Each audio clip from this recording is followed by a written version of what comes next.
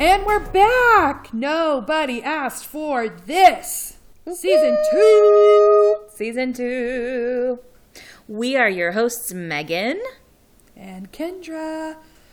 We have got quite the episode for you. Yeah, we do. We took a bit of a break after the last episode of Season 1 aired, but don't you worry, we have been busy. Yeah. We've been busy. What have you been up to this summer, Kendra? Well, we've been prepping Season 2 since essentially Season 1 ended. That's true. That's very real true. So we already have so much, like, we can't wait for you to hear. We have some amazing guests. So many good guests, yeah. It's going to be a really good season. A variety of topics. Yeah. The one thing that I did this summer on our hiatus, yes, was it's not really a new thing for me, but I did do it a lot this summer, which is to order food or something through an app on my phone and then walk into the store and pick it up as if I'm some sort of VIP of that establishment. Oh my. Is this any restaurant, like all restaurants? Well, it's particularly Starbucks. Okay. All right. Getting a clearer picture. I'm a big fan of the iced coffee, though I make a lot of iced coffee at home. But I am a big fan of ordering in my driveway on the app. I don't live near a Starbucks that has a drive-thru. Mm-hmm. So I pull in, I walk in, and usually there's a whole line of people and a whole group of people waiting on their drink. And I don't even turn my damn car off. I just walk in, pick it up, or take my sunglasses off for that matter. I'm just like way too VIP for this. Whoa. Cool. What a fun time. Real summer treat. Yeah. What about you, Megan? Well, I went on a trip to Florida, Sanibel Island, with my mom. And let me just tell you some of the wildlife we saw. Please. I love wildlife. We saw dolphins. I held a puffer fish. I caught and released a tiny baby nope, not a starfish, a tiny baby seahorse. You seahorse. Did not. I did. Like on your own or with help? Okay, so let me explain it. We were, yes, on my own. Did you just wander into the ocean? Yeah, and I was like, with my hand, I was like, just cupped it and it came to me. I sang my siren song. No, it was a boat tour called like Sea Excursion. And so we left and went out to this uninhabited by humans island. And they gave us all these nets. And so we're like waist deep in the ocean where it's all like seagrass. And you just scoop and scoop and scoop. And the tour had this sort of like floating cooler that had water in it that he would put everything we caught into. And then we took it to shore and sort of examined it and learned about it. And then later in the trip, there was a drag net behind our boat. So on the boat, we caught like pufferfish, which I held, some flounder, shrimp, all kinds of stuff. And then we saw over, I would say, 12 dolphins. You know what this sounds like to me? What? This trip of yours? It sounds like the trip that I took in 8th grade. Okay. For an oceanography project.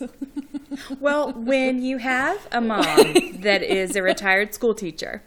Oh, well, that makes so much sense. And also a 5 on the Enneagram. These are the activities that you do, the funtivities, if you will. I will tell you, I loved that. Honestly, probably one of my favorite school trips. It's amazing. We got to be at the ocean and go out on a boat all day. It was so good. I like to learn things on vacation. I really do. Yeah.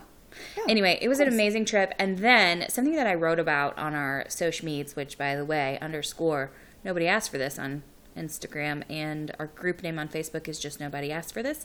Join us, y'all.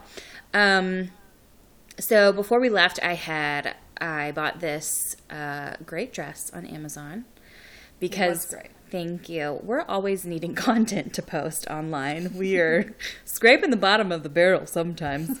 So I was like, Mom, take my picture. And she took it, and I'm like in front of this beautiful like palm tree in this gorgeous area. And I looked at the picture, and she was like, do you like it? And I was like, mm-hmm. And then later I was like, no, I don't like this. And I realized that that's a way that my internalized fat phobia shows up a lot, is when looking at pictures of myself. Like I can be moving through the world and be feeling great about myself, and then I catch a reflection or I see a picture of myself, and it's like, damn, I wish I was smaller. And I don't want to feel that way. You know, like it makes me feel like a fraud. It makes me feel like, why do I care about this and not like, you know, weight stigma in healthcare? You know what I mean? Like, yeah, I don't know. But I wrote about it because I was just like, okay, write about it, like see what happens. Yeah. And the responses have been incredible. Like they have been. It's so good. It was so encouraging because it resonated with a lot of people. So I think that's something for all of us to think about. Why does that show up when we look at pictures? And we talk a lot on the podcast about how representation matters, how we want to see fat people on our screens, and not just stereotypes of like a lazy person or like the news trope of a headless fatty. And someone wrote about, in response to what I had written on Instagram, and her name is Megan Merrick. I think it's War Eagle Meg. And she wrote about that, and she was like, in the same way that we want that representation, we need to represent ourselves truthfully to ourselves. So meaning that we need to take pictures of ourselves. We don't need to, but it's something we can try. To take pictures of ourselves, and not when we're like hitting an angle, to make sure that we look as thin as possible, but a real representation, and then look at it and like see what comes up. Because maybe the more we do it, and the more we stop expecting to see a thin person, we can accept ourselves better. Yeah. This might be TMI, and I might not leave this in. Do it. I have gotten into the habit of looking at myself naked every morning. Hey-o! Ow, ow! And not in like not in even like I'm gonna do it. I just have started, I couldn't tell you when I started doing this. Yeah. Because I don't pay attention to the past too much, but I do. I even if I'm not taking a shower, like, you know, I'm just changing, like whatever. Yeah. I make a point of, well, I don't even really make a point. I don't know. They're just mirrors in my life. And so I you know. You just stop and take a second. I do often. Yeah. I don't want to say usually. I do a lot though. But I mean, even like this morning, I was brushing my teeth topless in my bathroom. Okay. Well, all that to say, these are important things to think about and talk about. And, you know, I was judging myself a lot for my feelings, and I learned that there's no need. No. Judging it isn't going to make it better. And the other thing is, I think we talk about this a lot, and I'm sure people brought it up in those comments, which is like, it's not bad to feel like you're not doing anything wrong to have your feelings absolutely about that moment. Do you know what I mean? I think we also get onto ourselves about, but I'm supposed to love this in this moment. Yep. Do you know? Right. And that's all well and good, and like recognizing that maybe some shift needs to happen is good, but also not getting down on yourself for having those feelings, because all your feelings are valid. They're worth something, and you're allowed to have them, and they don't. Well, one feeling over another doesn't negate your worth in any way. Yes, you know? That's a great point. And then thinking about it in the context of our culture, the system was built to make us feel this way. Right. Someone's profiting off of those feelings. And there's a lot of privilege in a thin body. So, of course, you're going to want that. Like, you want to be loved. You want to be taken seriously. You don't want to be looked over for a job. You don't want to experience weight stigma in your doctor's office. Right. So, like, those feelings aren't unfounded. Yeah. Now, can we, like you said, dig deeper and, like, figure out why they're coming up, and maybe have some practices to deal with them? Yes, we can, and yes, we will. And I think a really great practice is to look at yourself naked in the mirror. I love it. Brushing topless. Brush your teeth topless, Brush your everyone. teeth. That's it. That's all you got to try. Just start there. Yes. Just stand in front of your vanity and brush your teeth. So our upcoming interview on this episode is fire. Do people still say that? Oh, hold on. It's bomb.com is what it is. It's thebomb.com. People do still say that, apparently. Okay, great. It is Jen Fleischer and Ander Wilson, and we're debunking diet myths, y'all. Yes. Because they're both registered dietitians. So before we get into the interview, we want to provide a trigger warning. We talk about diets. We talk about fat phobia. We talk about things that might be tough. So if things are getting hard for you, take care of yourself. Do what you need to do. And there's also a moment in our Shut the Fuck Up segment with the scene that we use that addresses some racial insensitivity. Yeah. So just keep that in mind if you need to take a break from that. Yep. And as always, I want to offer a disclaimer that we are not experts and we are not doctors. And we are here for hopefully entertainment and informational purposes only. And so if you are looking for health professionals, we would strongly encourage you to seek that out in your local area. Yeah.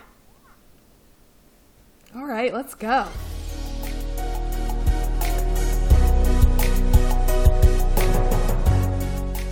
Now it's time for Shut the Fuck Up, where we take a deep dive into instances of diet culture within pop culture.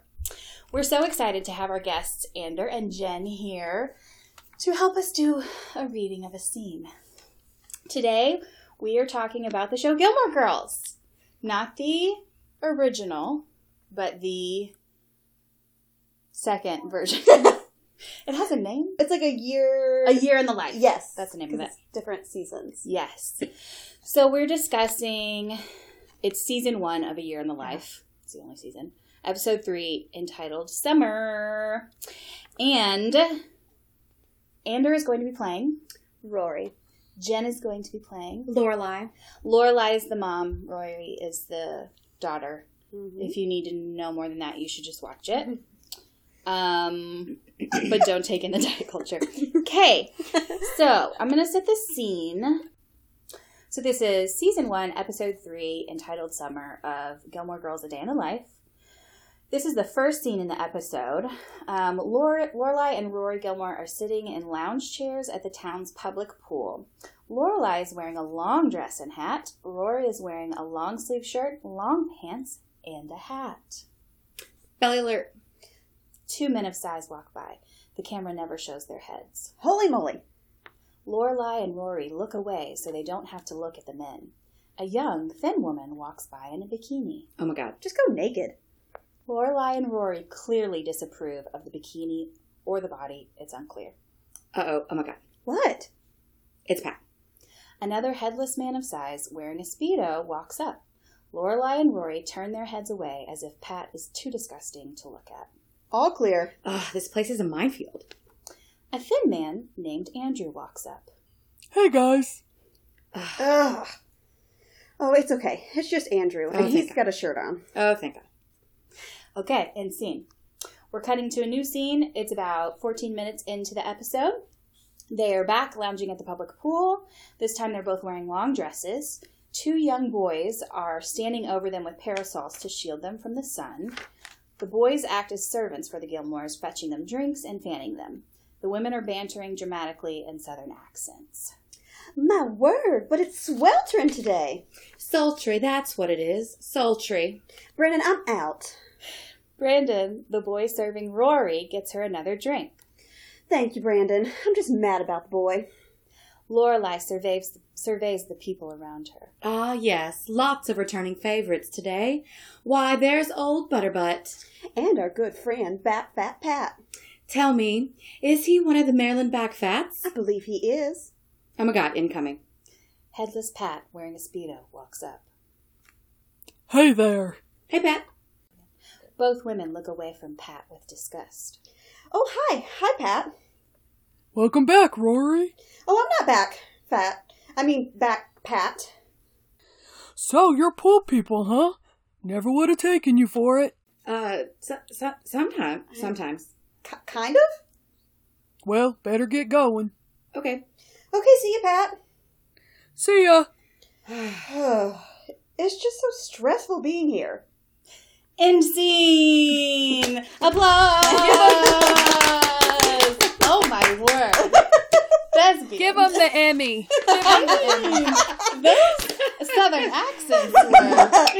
I mean... And you really captured the timing, the back and forth that the Gilmore Girls are known for. Yeah. Yeah. It was very fast paced, true to the tone of the show. Mm-hmm. All right, let's talk about why this was fucked up.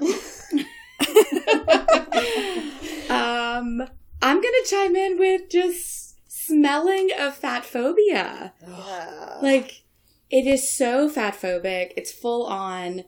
They're so afraid. Yeah. I want to know also, like, what are they doing there Like, at the pool? Like, I think this is the hate biggest pool. question. Why are they at the pool? Why are they there? What's their purpose for being at the pool? It seems like they get a lot of joy from judging people. I agree with that statement. I'm just like, Jen and I were talking about how it's hard to relate. We're like two Southern girls. Yes. You don't go to the pool fully closed. No.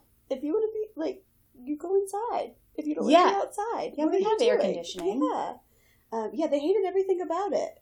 Yeah. But did they? But did they? And here's something else I should say. I fully watched all of this series and love it. Mostly. Uh-huh. I mean, it's taken time as an adult to be like, oh, this is fucked up. Yeah. But, like, it's tough when there's a show that you love. So it's a problematic fave for you. Yeah.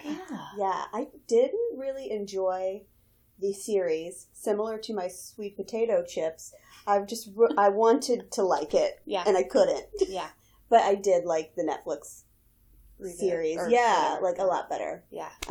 But this was uncomfortable to watch. Like Jen said, for like the rampant fat phobia, Yeah. and then also for this coded Southern, like, white lady with her servants. It was just growing up in the South that felt too near and too recent and not okay. It felt wrong. Yeah, and we should mention that one of the little boys is a little boy of color. Yeah. Yeah. Which is like one of two people. I mean, Yes. like that show is known for having White.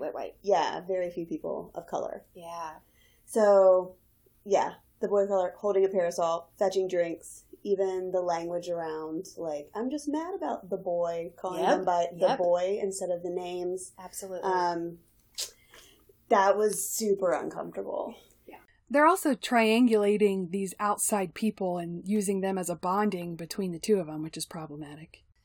That's often what happens in fatphobic culture, right? It's used as a way to connect to somebody Out-groups and in-groups. without actually connecting within yourself to somebody. Does that make sense? I've never heard it put that way, and I feel like big light bulbs going off. Thank you for giving language to that. That's amazing. Yes. And it's like a confident gossip.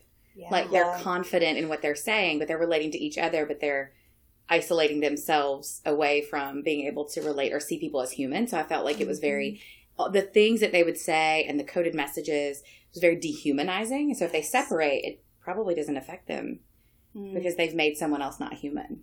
Yeah. It's hard to hurt someone that you don't see as human. Absolutely. That goes to, speaking of, like, let's dehumanize and really treat these people as objects. Have you guys heard of the headless fatties phenomenon? Yeah.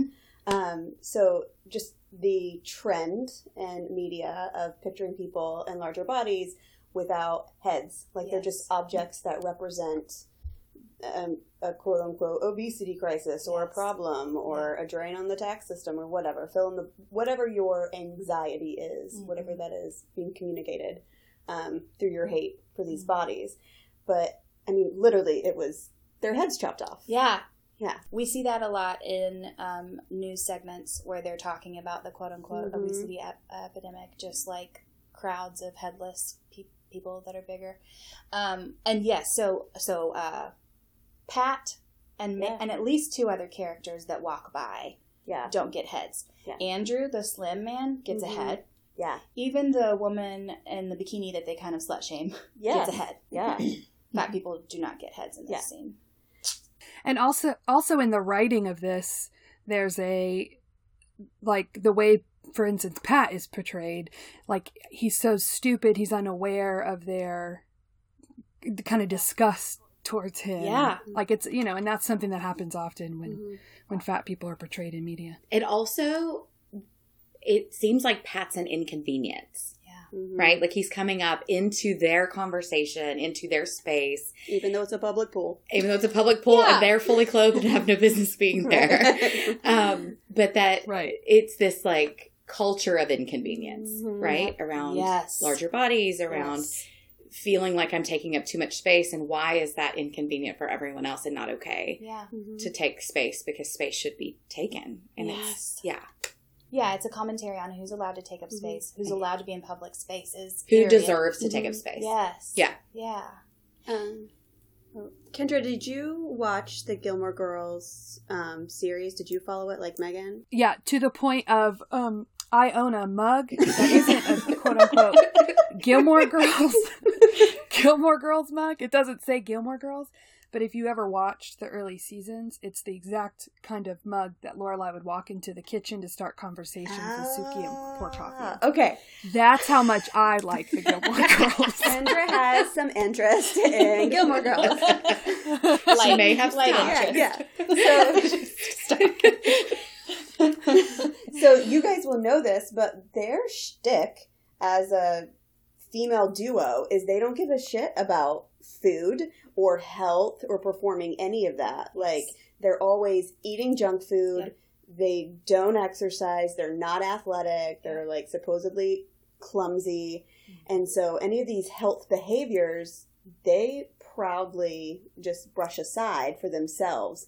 But then they get to pass judgment on other people in different sized bodies. And it reminds me of, there's like some blogs and like some Tumblrs or some Instagram accounts called "You Didn't Really Eat That," which is like but I don't know. Talk about it. Okay, so it's where Instagram quote unquote models who are I'm just gonna say exhibiting problematic behaviors in terms of like eating patterns, post pictures of like with themselves and like with huge pizzas or about to take a bite of like a big donut, and it's like, you didn't eat that. No, you didn't eat that. You're terrified of those foods, probably. Yes. They're also the same people who are like being like, I have this in moderation, and then buy my detox tea. That's a different thing. But anyway, I think it's interesting that it's like we don't value these things around health and bodies. Like, they literally just woke up like this. But in this scene, like, they are surveilling everyone else's body and passing judgment. Yeah. Completely unaware or ignorant of their own privilege. The fact that, and these are characters, they're fictional characters. Yeah. But there are people that can eat whatever they want and they're naturally thin. Yeah. Why can't we have people that are naturally fat? Why can't that be okay? Why can't it be accepted? Yeah, accepted. Yeah. And so that it's just like, well, I can eat whatever the hell I want, and I'm going to make you feel that about your size. Yeah. It's weird. Yeah. I think whenever you say that this is unacceptable, you wouldn't say that based on your height. So we don't get upset with people for being a certain height, or like, oh my gosh, it's so inconvenient because they're so tall and they can't ride this roller coaster with me, or because they're so short. These are things that are unchangeable. Yes. And if we start to view weight as like, is it so much within someone's control? If they don't believe that their behaviors influence their body size, why would they put that on someone else? Because if you're saying like, that's unacceptable, then you're also saying like, change that. Yes. Yeah. Yeah, assuming that it's changeable. Right. Change it, control it, do something about it. Yeah. But I don't have to. Right. Right. But I shouldn't. But I shouldn't have to. Right. Right. Yeah. Totally. It just doesn't add up. So we have different rules for different people. Yeah. Based on, does that person look like me or look a certain way? Oh, yes. That's so good.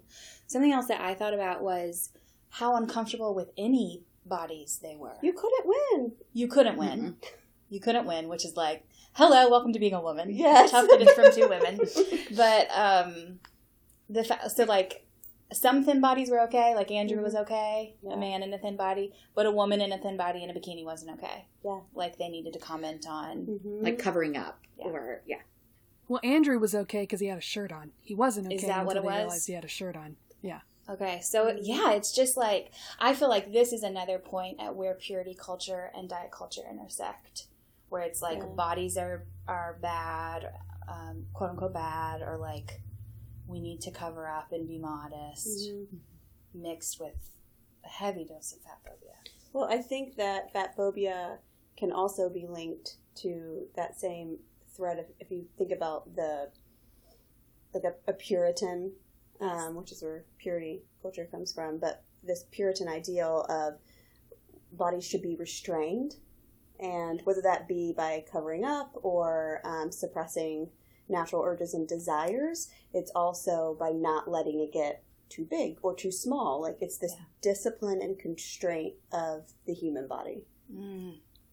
I can't believe that they got away with like the servant, like that part to me is Right. I know, it's 2019. I want to Google. I just want to Google that and see. We are not the first people to notice that. Wait. Yeah. No, So I'm there's sure no- there's been lots written on that, but I hope so. that's super problematic. Yeah. So thanks for inviting us to feel all the icky feels. I know, I'm sorry. Thanks for making us feel awkward. It's great. I'm so sorry. But now we can be fired up. Yes. Let's say it all together. Shut the fuck up. So good.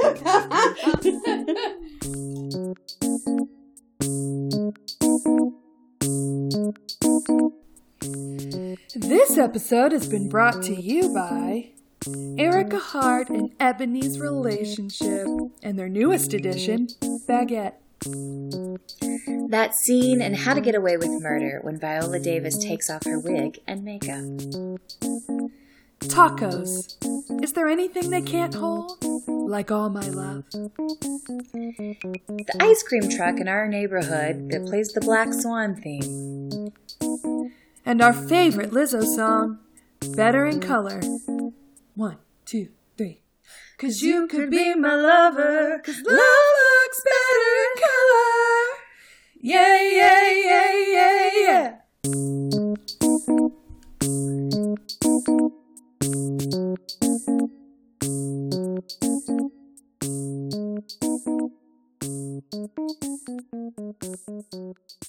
We are so very excited to have Jen Fleischer and Ander Wilson to interview for this episode. I met Jen from doing nutritional therapy with her. This is before you started this business, I think. So tell us a little bit about what Nashville Nutrition Partners is and what they do. Sure. I am Jen Fleischer. I am the CEO here at Nashville Nutrition Partners, as well as a registered dietitian, certified diabetes educator, and health and wellness coach. And Ander, who is joining us today, is our chief clinical officer, co-founder of Nashville Nutrition Partners, and also a registered dietitian. So many hats. So many hats for all of us, right? So we are a new clinic that's been open, and I believe our mission statement is really unique. What we do is we hope to set the new standard for the way that nutrition and wellness is transforming the way that clinicians practice, but also the way that we get our clients to think about and experience their own health and well-being. And so we do that through everyone in this office, everyone that you would see at Nashville Nutrition Partners is a licensed healthcare professional. And we believe just in our core that health goes beyond weight, diets, or medical conditions. And our job is to take the confusion out of nutrition science. And we do that through providing intensely personalized nutrition counseling so that someone can improve their overall health and well-being without focusing on weight at all, or diets of that matter. And so through nutrition counseling, we basically teach clients how to understand what their body needs from a perspective of when to eat, what to eat, and how to eat for their specific biological needs. Amazing. I mean, I wish so much that something like this had existed when I was younger. Like, I'm so grateful for it now, but it's just so good. And I do want to say, I think I mentioned it in our very first episode, from working with Jen. I started working with you because I was working out and getting really lightheaded during my workouts. And I was kind of like, what's up with this? And my trainer, Hillary Atamian at GetFit615, was like, hey, why don't you check Jen out? And through our work, through behavioral changes with a weight-neutral approach, I was able to get off of metformin, high cholesterol meds, and blood pressure meds. And I didn't lose any weight. Yeah. So you can improve health and not lose weight. You can respect your body, love it, give it what it needs, and it will work. You are working with it and not against it. Yeah. And that's the beauty. That's what we help people do. Yeah. This approach, and Jen specifically, and I have a hunch Andrew too, who I haven't worked with one-on-one, is transformative and life-affirming and just what I had been needing. Yeah. I'm really, really grateful for y'all. Thank you. I'm like just happy to be witnessing this moment right now. Yeah. And Andrew's fine too. No, I'm just kidding. She's okay. She's on for the ride. So when we were thinking about who we wanted to have on as guests, we thought of both of you immediately because your personalities are so fun and you're just like out there doing the work. And we kind of thought about what would be interesting to talk about. And I was like, well, let their pros. Let them do their pro stuff. Right. Let us work. Let us work. So we're going to do Diet Mythbusters. We're going to tackle 3 of probably, I might say the biggest 3 that we could tackle. I mean, there's a whole lot out there. But the first one is... Myth number 1. Diets work. Bye. What do you have to say to that? Myth. First of all, if they did work, we'd be doing them, but they don't, so we don't do them anymore. Yeah. We're very just pragmatic about it. What we know about diets from the research, and also what we've seen in our practice, just working with clients for almost a decade in nutrition, is that diets, quote unquote, work. And we'll talk about what we mean by work. For about 12 weeks, people can see changes.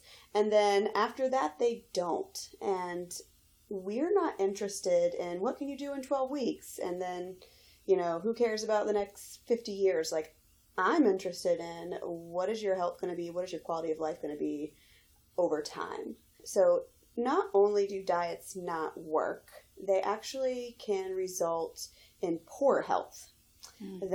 Yeah, I know. And so I used to, and I think, Jenna, you can speak for yourself, but whenever I first started as a dietitian, I absolutely wrote diets for clients because I thought that was helpful. Right. And then I started to see, this is really frustrating. Like, it's frustrating for them. It's frustrating for me. And then I started to see in the research where, these aren't effective. And I'm like, well, that's inconvenient because this is what I went to school for.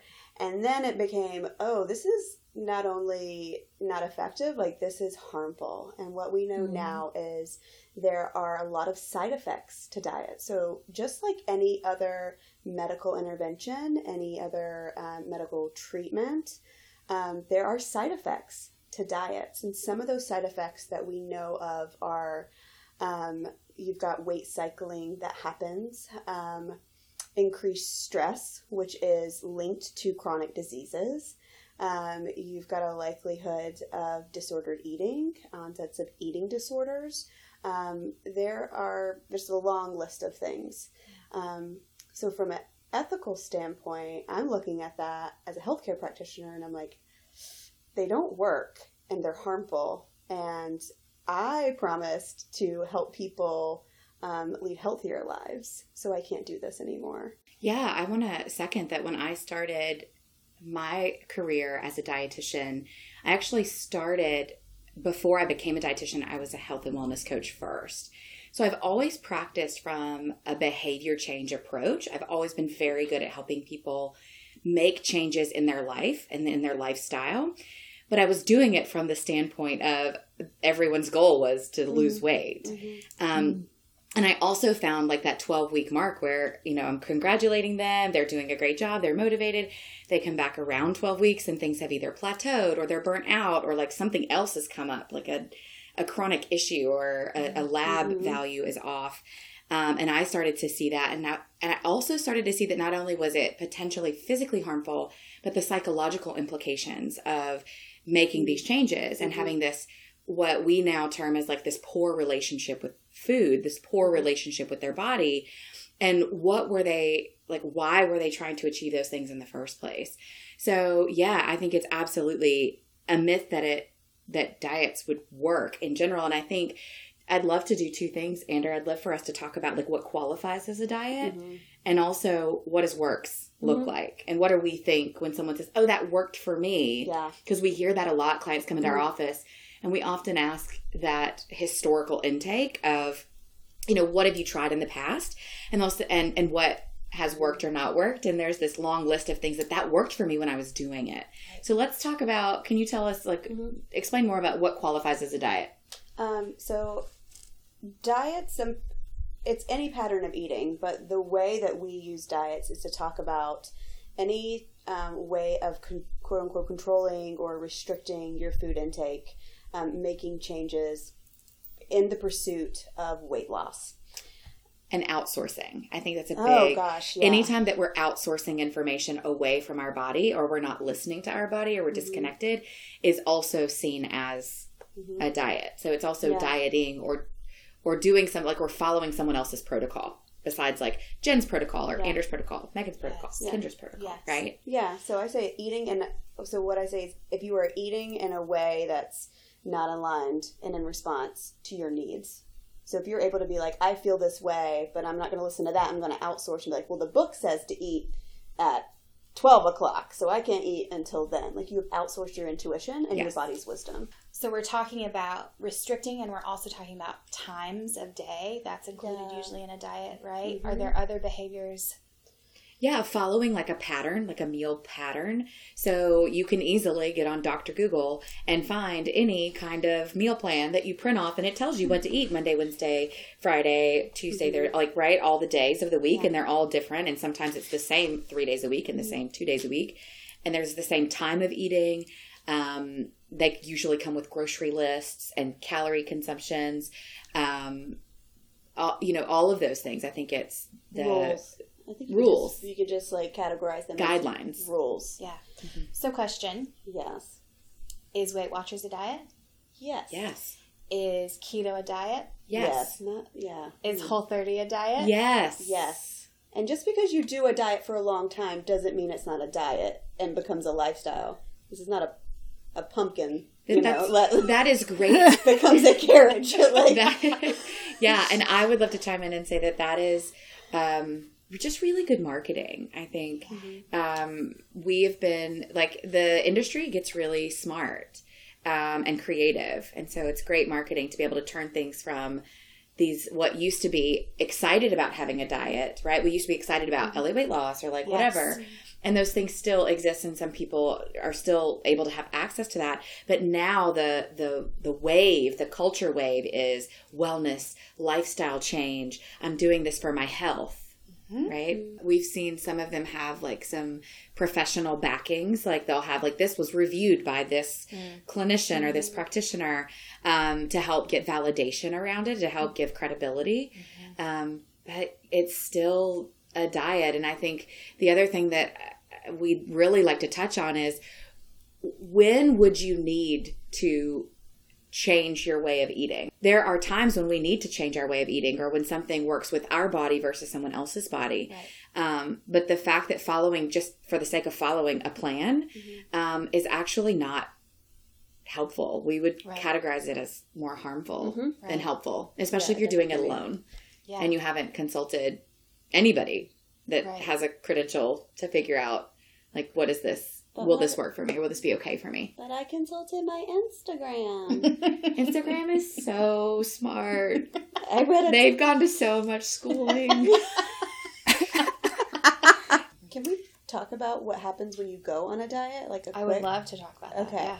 Like the good, like what people experience, because what they're experiencing is what real. they see as working. Yeah. Yeah. So when someone says a diet worked, most of the time it is, I was able to lose weight. Right. If it's not that, it's I was able to feel better or whatever that health outcome is. But usually they're trying to pursue a health outcome by way as a side effect of weight loss, but that's not a thing. Say that again. Whenever people are trying to lose weight, if you ask why, there's some type of, for a lot of folks, there is some type of health outcome that they want to achieve.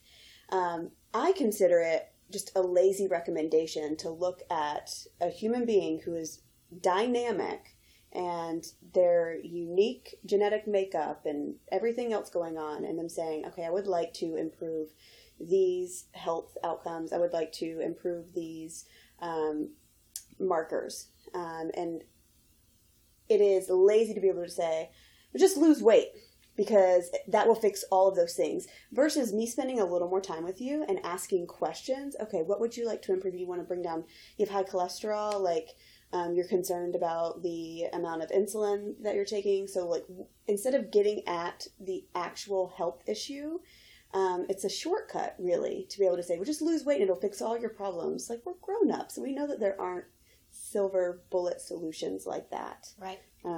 And weight is not directly related to health outcomes. Yes. Yes.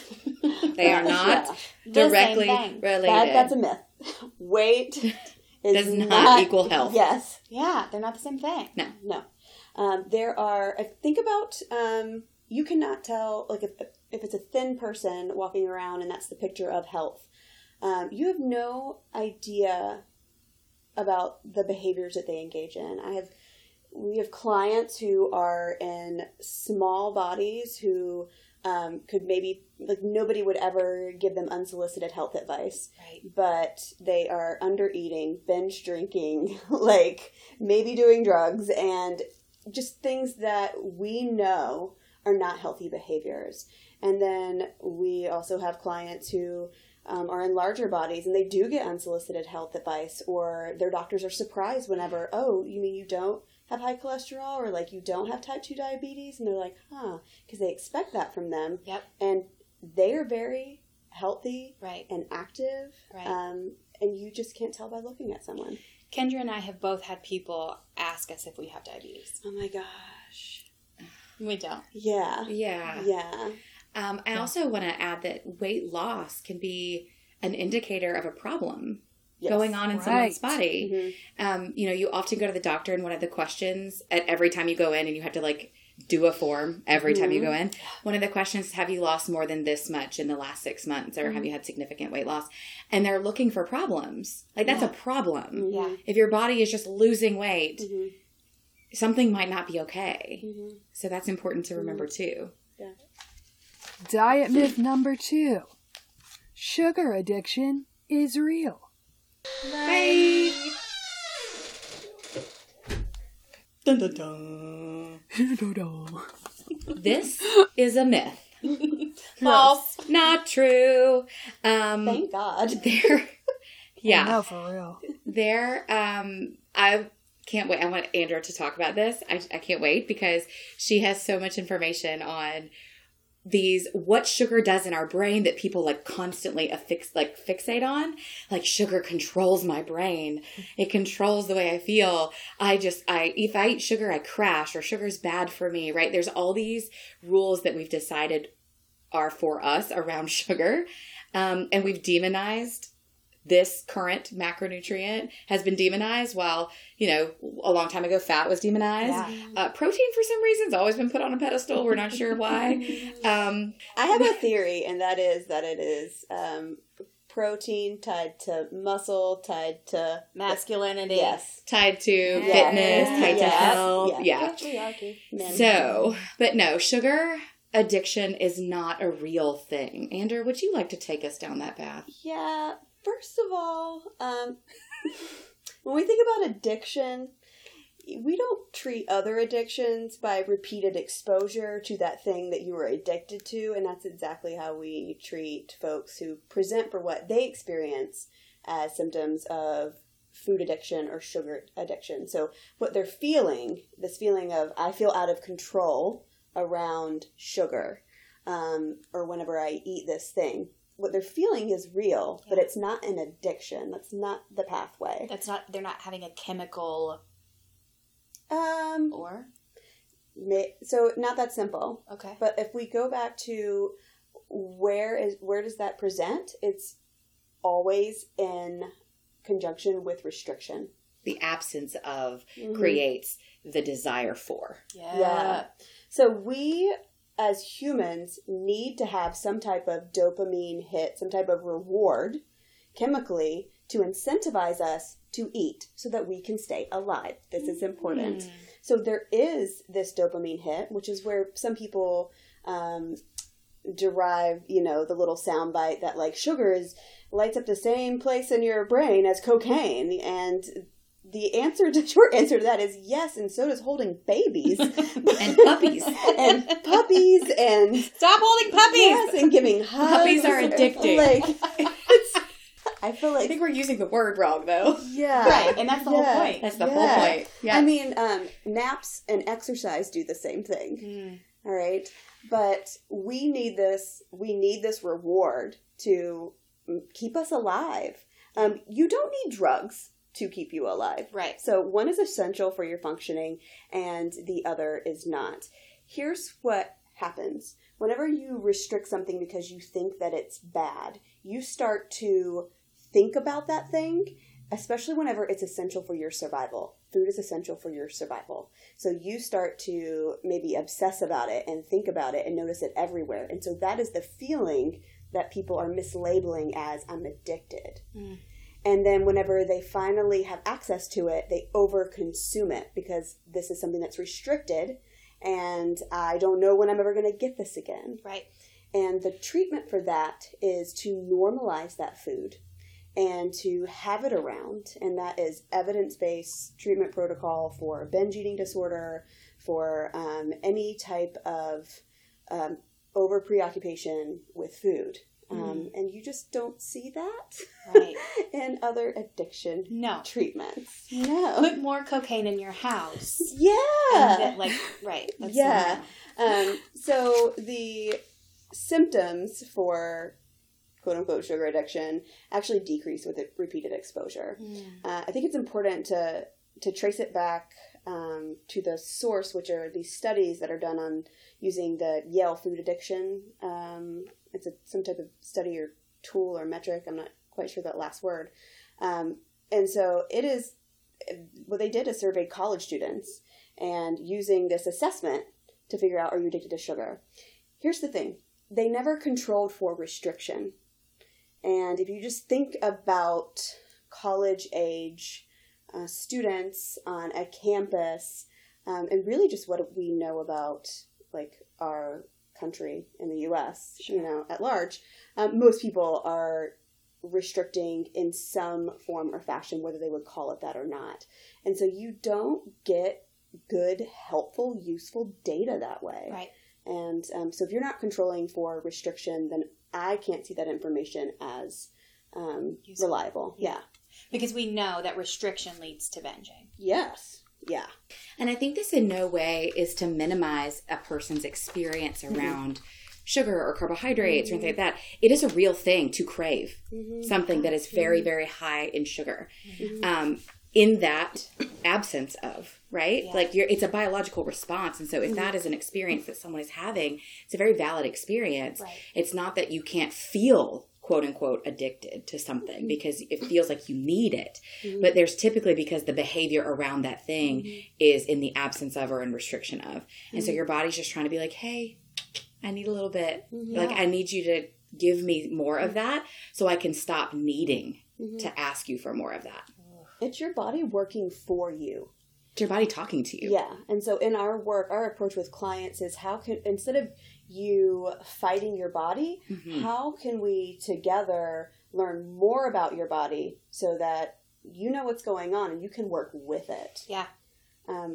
Rachel Hartley is an excellent dietitian in Columbia, South Carolina, and I thought she made a really good point about sugar addiction.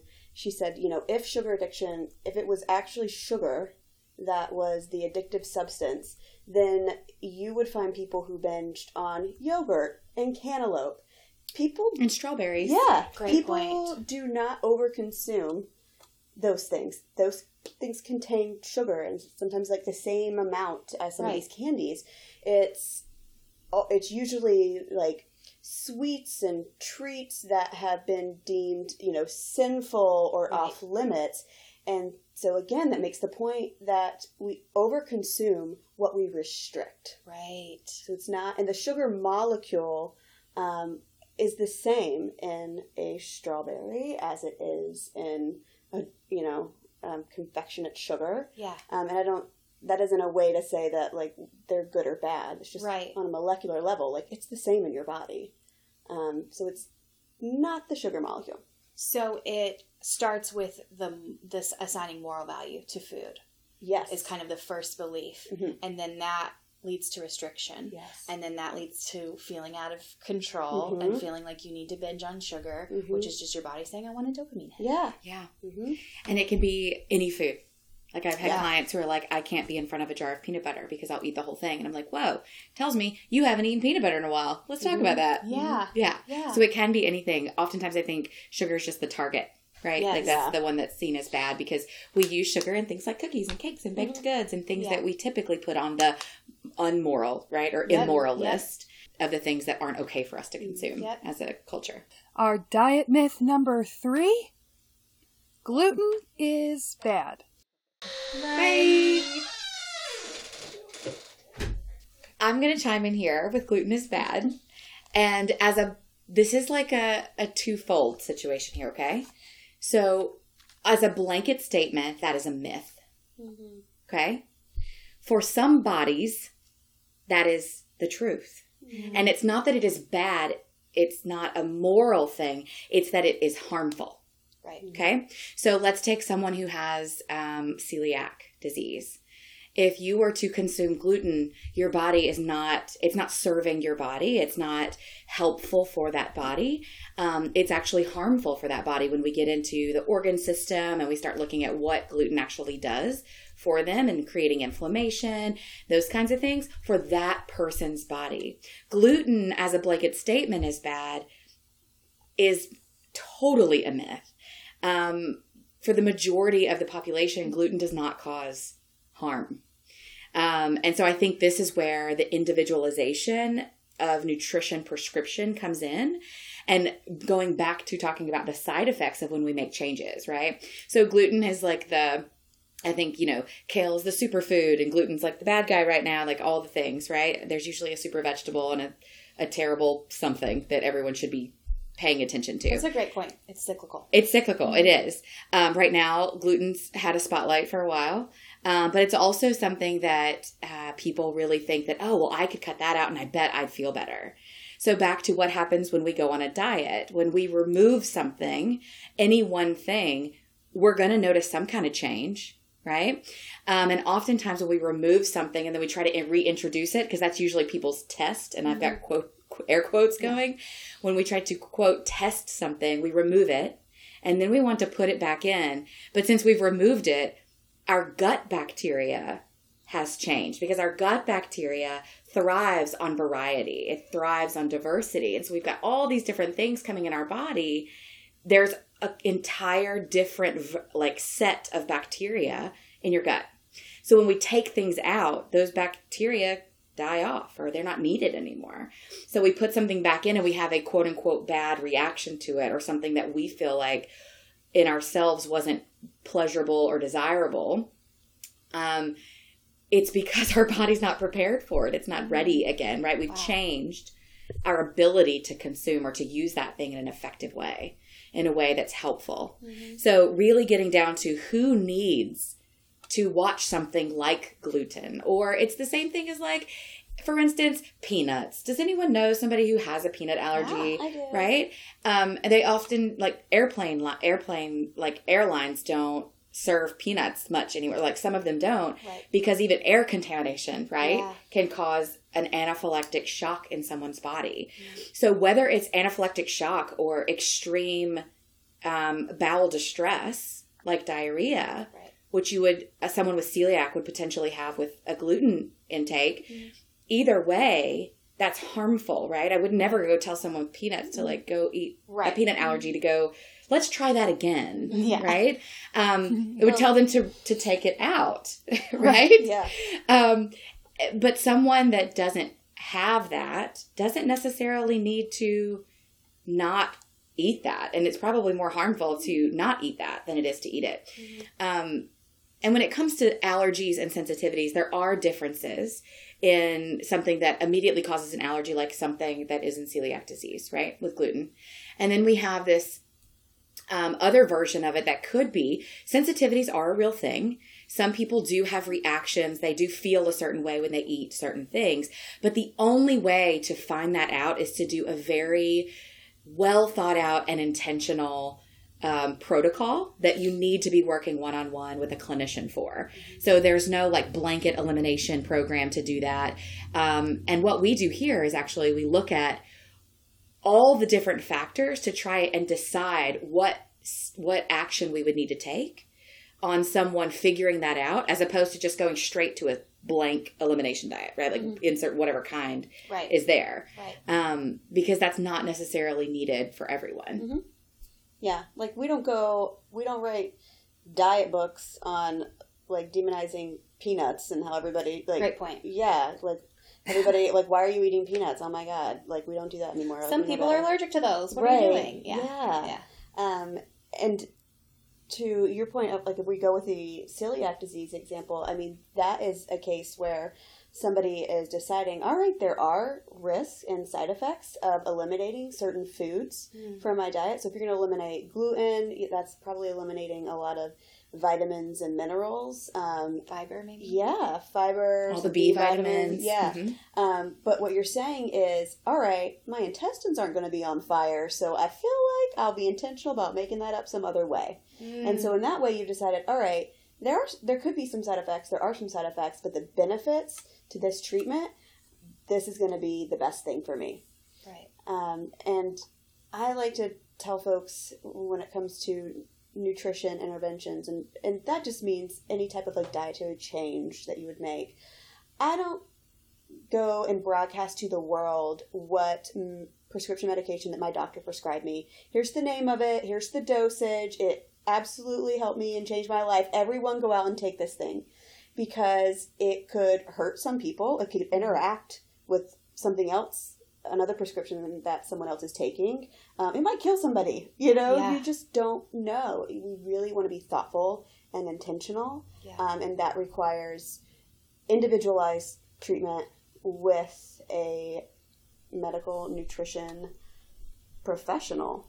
And it's interesting that we would never do that with a drug, but we can get a few big, like larger reach people in the world to say that this particular food item or this particular nutrient, I did this thing with it with my body and it worked. You guys should try it. And now I'm going to write a book about it and I'm going to speak about it. I'm going to do all these things, right? And so now we have a plethora of versions of those, right? We have them in cutting out this nutrient versus that nutrient, or following this versus that.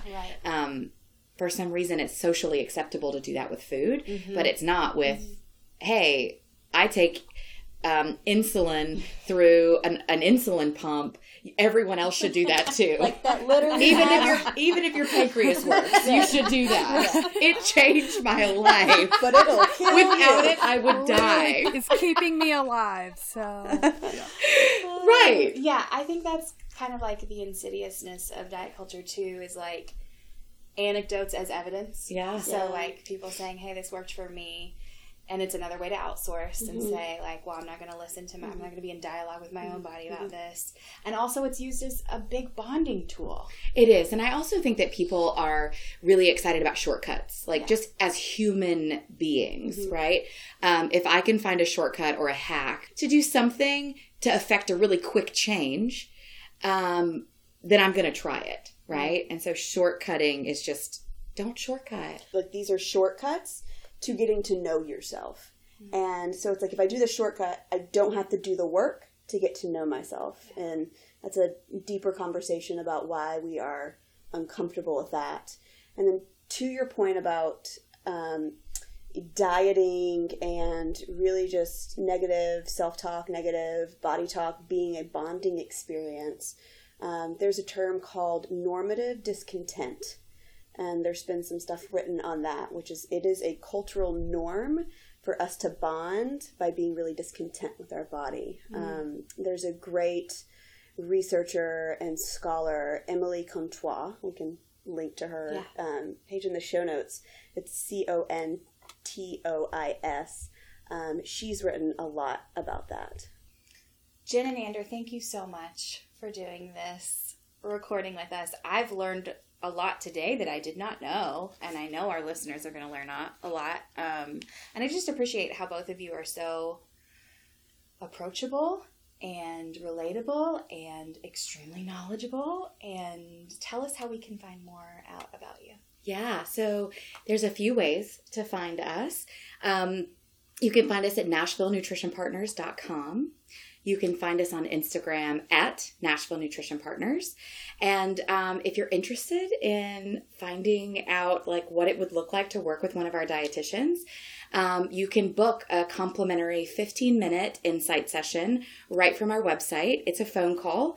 We're going to learn more about your goals, your needs for working with a dietitian, what it would look like to work together. And just, we take insurance. So we have insurance coverage. And then if you're not in network with the carriers that we have coverage for, we provide something called reimbursement support. We help you figure out how to get the money back from your insurance company if they cover nutrition therapy. And then if you're private pay, we have some really great options for packages. So you can book an insight session right there. We'll talk to you. We'll tell you how to get started and find out if it's a fit for you. Love it. So good. Seriously, it's changed my life. Thank you. That's really great that you have options for insurance and other ways to help, because I feel like that is a really big hurdle for a lot of people to get this kind of help that they need. Yeah. It is, and it's it's often seen in even clinics and in doctors' offices. Doctors so desperately wish that they could provide more nutrition care for their patients, and they can't either make it work with their hiring a dietitian to do that full time, and navigating insurance is really challenging. But it's something that Ander and I, from the start, were so committed to making sure that we got so that people could have access. Yeah, that's so great.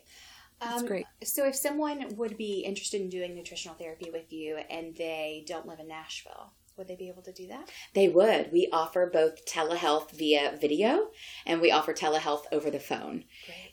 And some, depending on, are covered by insurance as well. Amazing. Yeah, depends on the carrier. If you're interested in individualized, weight-neutral nutrition therapy, and you should be, check out Nashville Nutrition Partners. Thanks. Thank you for having us. Thank you, It's guys. been a so joy. much. We've had so much fun. Yes, it's been so fun.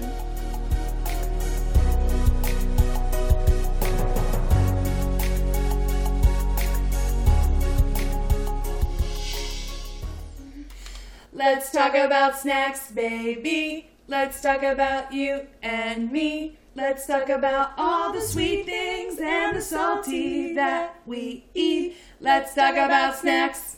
And now we're going to talk about our favorite snacks. Yay! Yay! Megan, what is your favorite snack you're eating right now? Today, I want to talk about intern Eric's sourdough bread. He does a sourdough starter and makes his own bread. He makes like maybe 2 loaves a week. It's amazing. Now listen, not every loaf is a winner. Like one of the last ones that he made, he forgot to put salt in. That's important.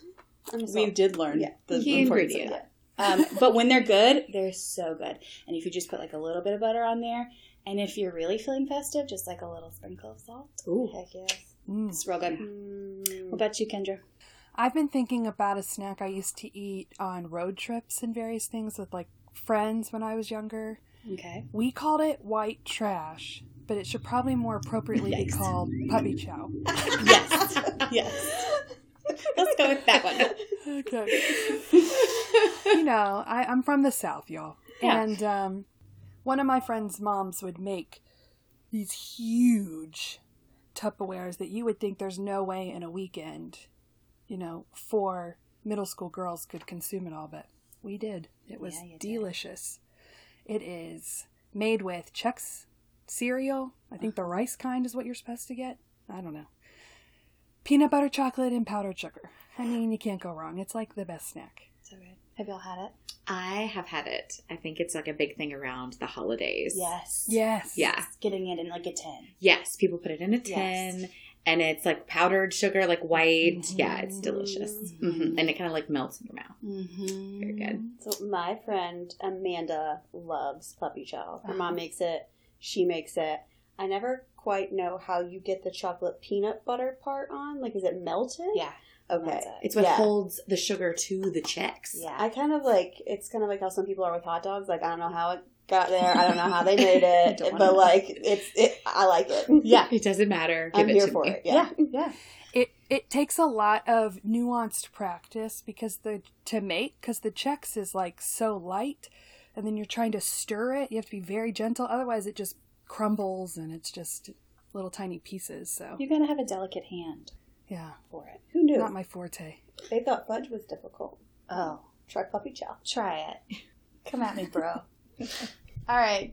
Jen, you want to talk about your I would love snack? to. So my favorite snack these days is spicy and savory, and it's not homemade, but it's a Trader Joe's, the Thai chili cashews.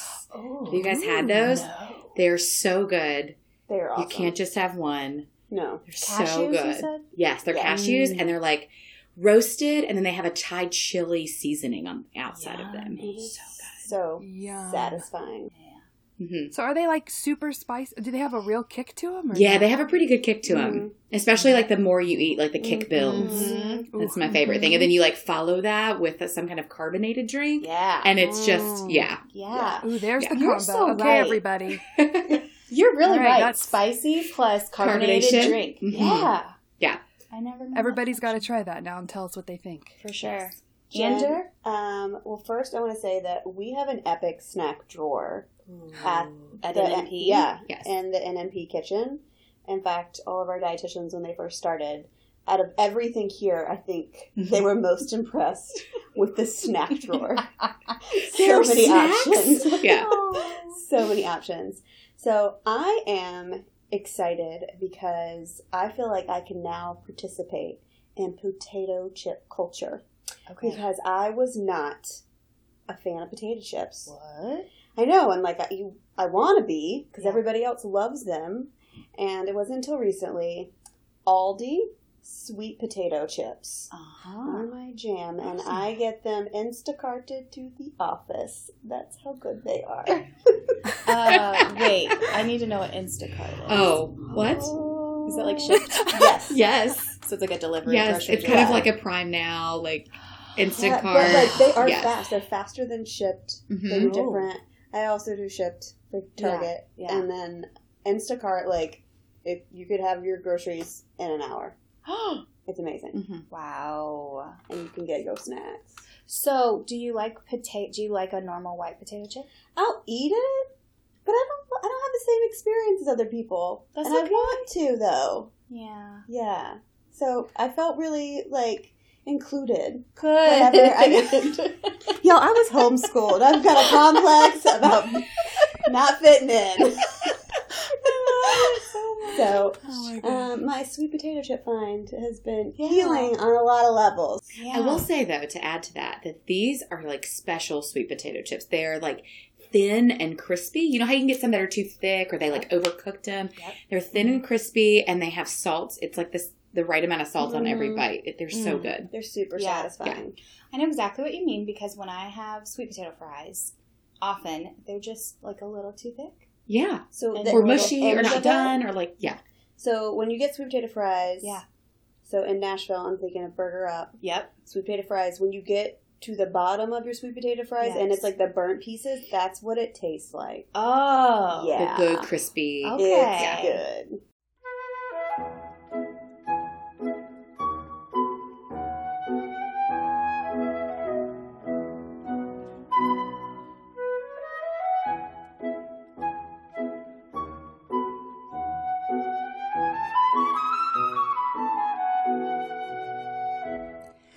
This episode's inductees to the Fat Friendly Hall of Fame are Jen Fleischer. Ander Wilson. And these last two have been extremely instrumental in making this podcast happen. And they are Derek Potter. And intern Professor Eric Stephen Detweiler, the only. These are the people we've been waiting for. We are the people we've been waiting for.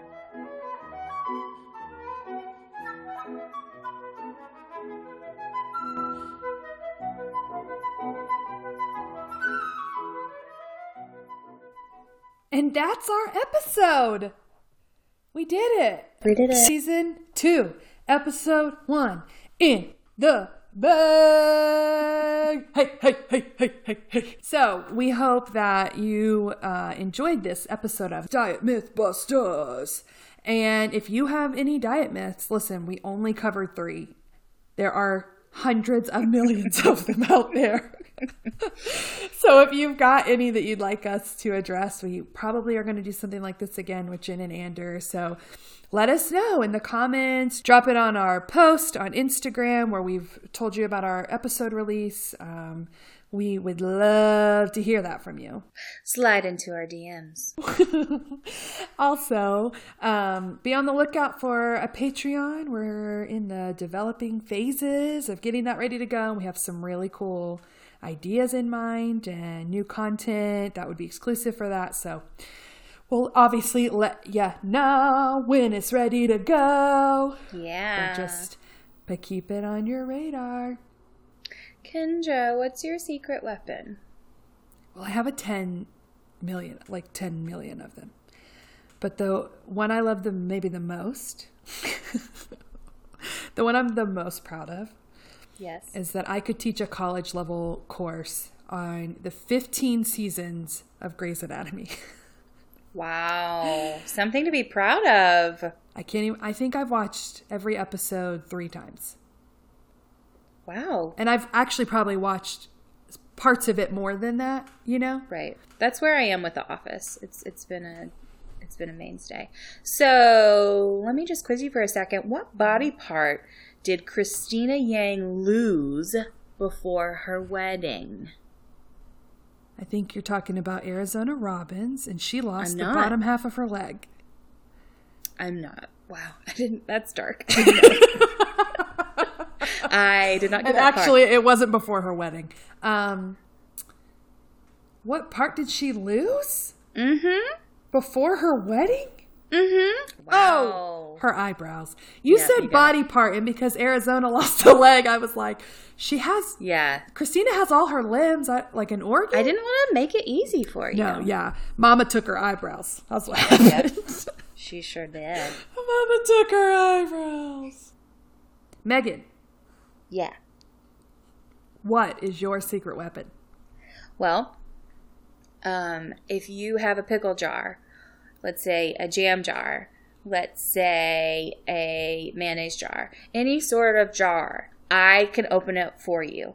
Now, here's the interesting part. Mm-hmm. I am a right-handed person. Okay. How do I open it? I grip it with my right hand, but I unscrew it with my left. I don't think I could do that. Yeah, well, I can. And that's why it's my secret weapon. And anyone who's ever lived with me knows this secret weapon that I have. And just looks like, oh, I can't get in this jar. I better call Megan. We know that the podcaster's secret weapon is getting ratings and reviews. So head on over to iTunes and find our podcast and leave us a 5-star rating, if you don't mind, and a review. Thanks. Bye. Bye.